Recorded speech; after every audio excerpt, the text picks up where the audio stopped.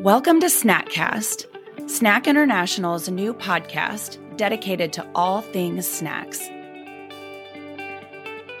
In this forum, you'll hear career conversations with leading industry professionals, as well as insights on how the snack industry is meeting consumers' ever-changing demands for new and nutritious snacks, while still serving up those familiar favorites. I'm your host, Joni Spencer, editor of Baking and Snack Magazine, which also produces Snack World. Snackcast kicks off with a summer-long series devoted to WINS, Women in Snacks. WINS is Snack International's initiative to champion leadership development and advancement for female professionals in the snack industry. Over the next few months, we will visit with some of the industry's top executives to learn about their journeys and the challenges they've overcome along the way, as well as get some great advice on how we can work together to make positive changes in the snacking industry. Today, we're talking with Cindy Kister, Director of Sales for Snack King. Hi, Cindy. Good morning. Thanks so much for joining me today. I am excited to speak with you. As am I. I'm really looking forward to this. Thank you. So first, let's just talk a little bit about you and your background and career journey. What's it like being a woman in sales in the food industry? I have had 28 years in the food industry, and I got my start at it was a small privately held organization. I was exposed to a broad range of experiences. So I was able to work in a lot of different venues and markets, from vending, convenience stores, prisons, food service, private label, DSD, marketing, product development, you name it. So I was able to really get my feet wet in a lot of areas, primarily and luckily because there weren't enough people to do every job. So then I moved on from there, moved up the ladder into management, took a more senior position with another company. It included developing a sales team, and I ended up heading up HR as well, with the goal of eventually leading that organization. But as time went by, I really wanted to move on, advance my skills. And it was at this time that I became involved with Snack, which was really beneficial from a networking standpoint, an education standpoint. But I've made a lot of friends and met a lot of colleagues along the way that have inspired me and that have helped to propel my career. In my current position with Snack King, I'm continuing to manage a sales team, and I work collaboratively with all of the departments, including the executive team, on strategic vision for the organization. So that's a little bit about where I started out. So your experience, like the areas where you've worked, it really kind of runs the gamut in the food industry. Did you say prisons? I did say prisons, and some of those letters that we received from the prisons were pretty interesting, let me tell you. Oh my gosh, I can only imagine. They have a lot of time on their hands. Oh, right. So were there specific areas that you worked that proved to be more challenging than others? I would say that probably, and this is where the mentorship has become very important throughout my career, on an operations side of things, that was where I was a little bit weaker. Sales came really naturally to me. So I needed to dive in, understand the specifics of, how products were made and what was required, because I was working in co-manufacturing and private label. And in co-manufacturing, there's an expectation that you really understand the ins and outs and can speak intelligently to other people, because you're working directly with quality departments, with production people. So you need to expand upon that. So how would you say, from having this vast experience, how have you seen the career landscape for women kind of evolve over the past couple of decades? So there's so much progress in diversity in the industry. there are many more women in management and on the operational side of things, including R&D and quality. When I started, there weren't many women in management, but I will say those that I did meet, they were tough. They had to be. They were motivated. They were professional. They were buttoned up, and for the most part, respected. The other women along the way, the vast majority of women were in administrative positions, line workers on the production line. Some were supervisors, all hardworking women that I still to this day respect. You know, they had families, they were raising families, they were working full-time jobs. They were really busting to, balance both their work life and their home life. And in the field, most of the buyers were men. And at the food shows, a lot of the women, not all, I mean, there were other women, but a lot of them were there to hand out samples. They were hired for the day. In my early 20s, I can't tell you how many times I was asked if my father owned the company, which, oh my gosh, it was a little off-putting, but I came to kind of expect that, I had to prove myself, because that was the first impression that a lot of people had, because you just didn't see a lot of young women out traveling on their own in the food industry at that time. Right. And do you think it's gotten easier? I don't know if it's gotten easier. I think that it's more commonplace. I mean, it's more expected to see women doing these different types of jobs, but they're still tough jobs, and I have a lot of respect for all the women that are coming up now and that are doing these jobs. And I don't want to downplay the fact that, they're blazing new ground as well. Yeah, that's true. So you talked about balance a little bit, and in my career journey, I have learned that work-life balance is an issue no matter what level on which you're working. Like you said, those who are on the manufacturing side or working on the line, they still have to balance home life and work life, as well as those at the executive level. For you, as you've kind of moved up in your career, what did work-life balance look like maybe 15 years ago versus what it looks like for you today? How has that kind of changed? Sure. It continues to be a challenge because I'm passionate about my family and I'm passionate about my career. And so it's something that I have to consciously think about sometimes, but it has become easier primarily because my son is grown. When he was small, I always felt guilty. Whether I was at work or at home, I felt guilty that I wasn't taking care of my son. I felt guilty that, I wasn't at work for whatever reason if he was ill. There wasn't as much flexibility back then to work from home. The technology wasn't as great. It wasn't as accepted.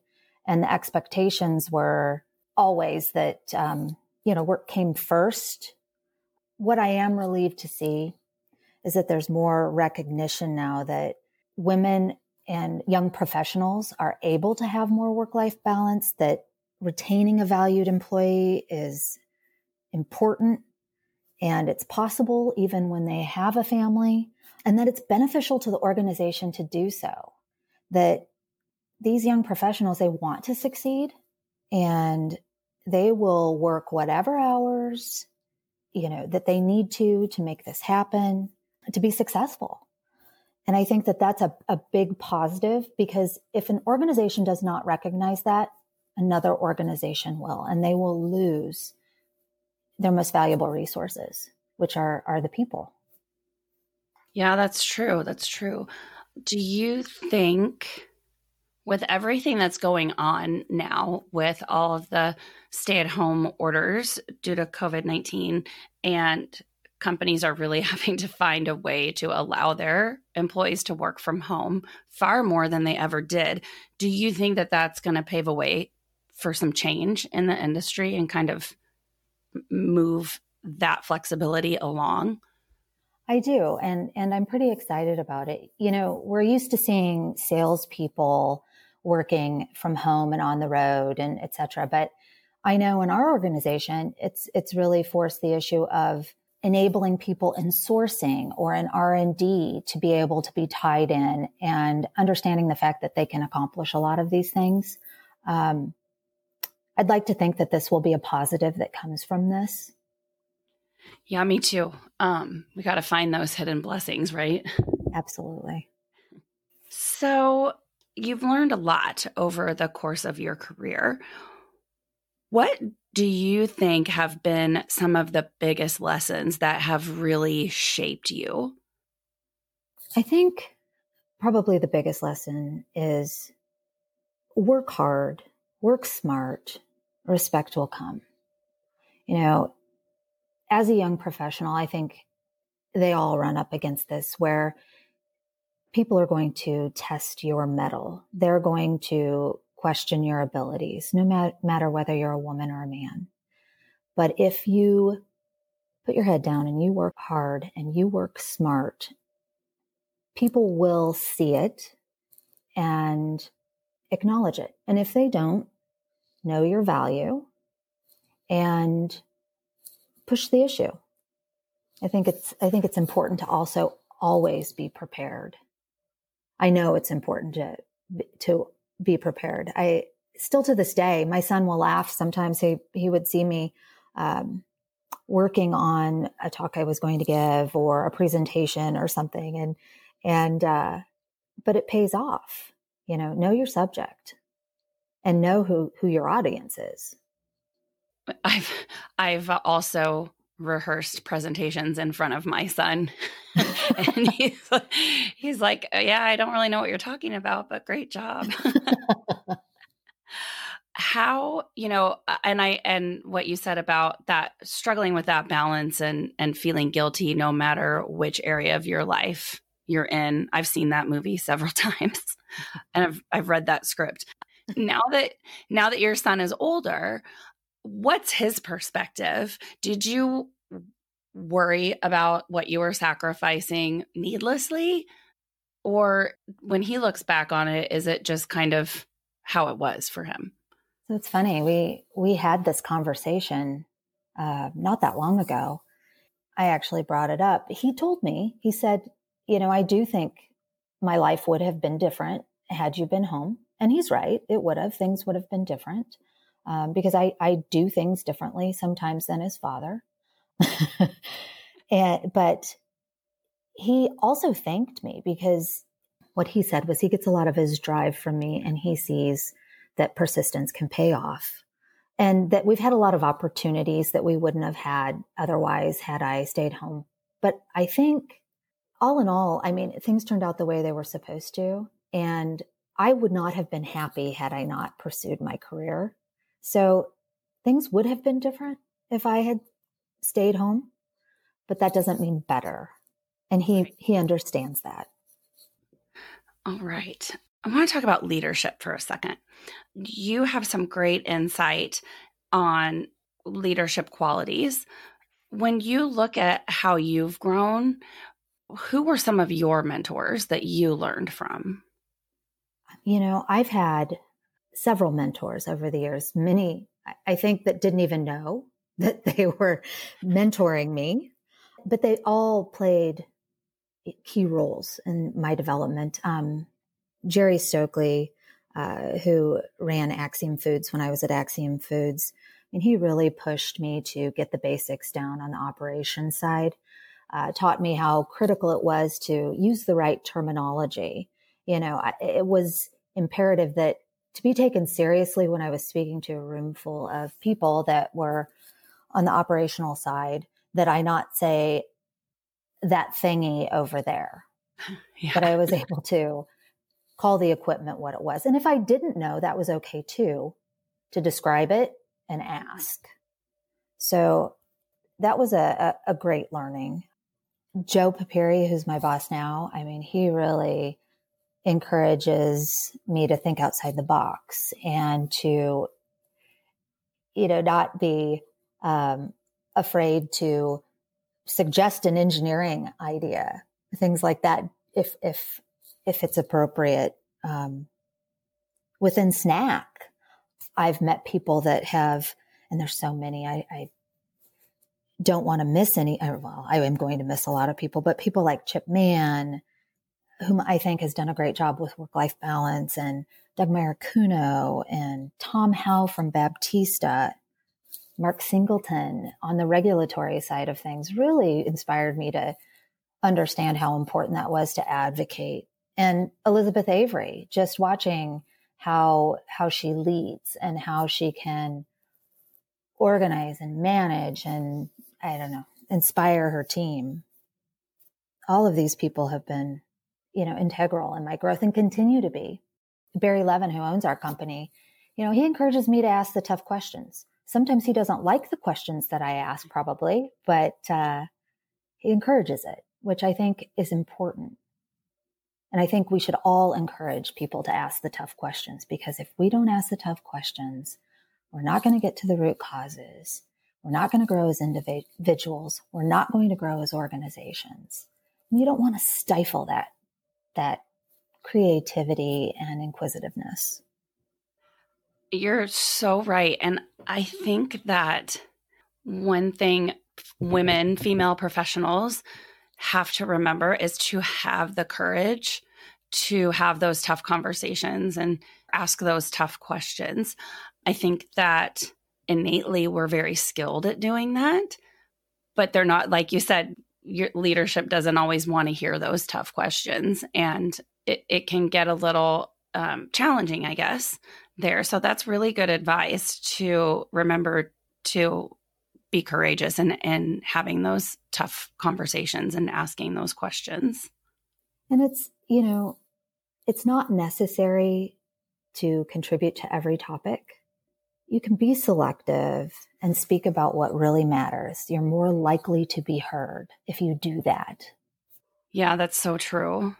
So just kind of in closing, when we think about the number of women there are sort of at the mid-level in the snack industry who are looking for those opportunities to move up, and then also so many young women coming out of college and trying to figure out what their careers are going to be, what advice would you give to young professionals or new professionals as they pave their way?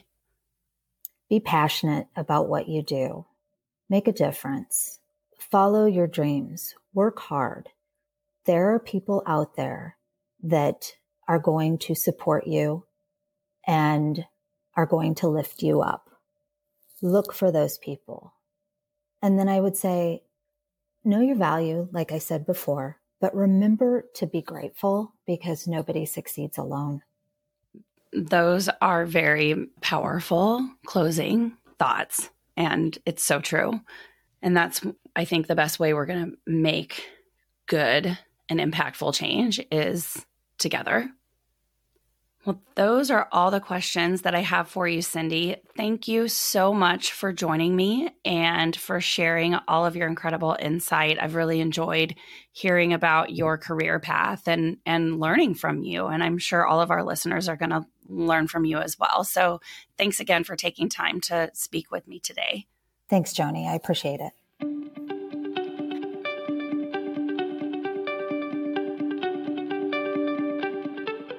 WIN's networking and educational sessions are offered annually at Snack's Executive Leadership Forum and Snackspo, and programs are available online throughout the year.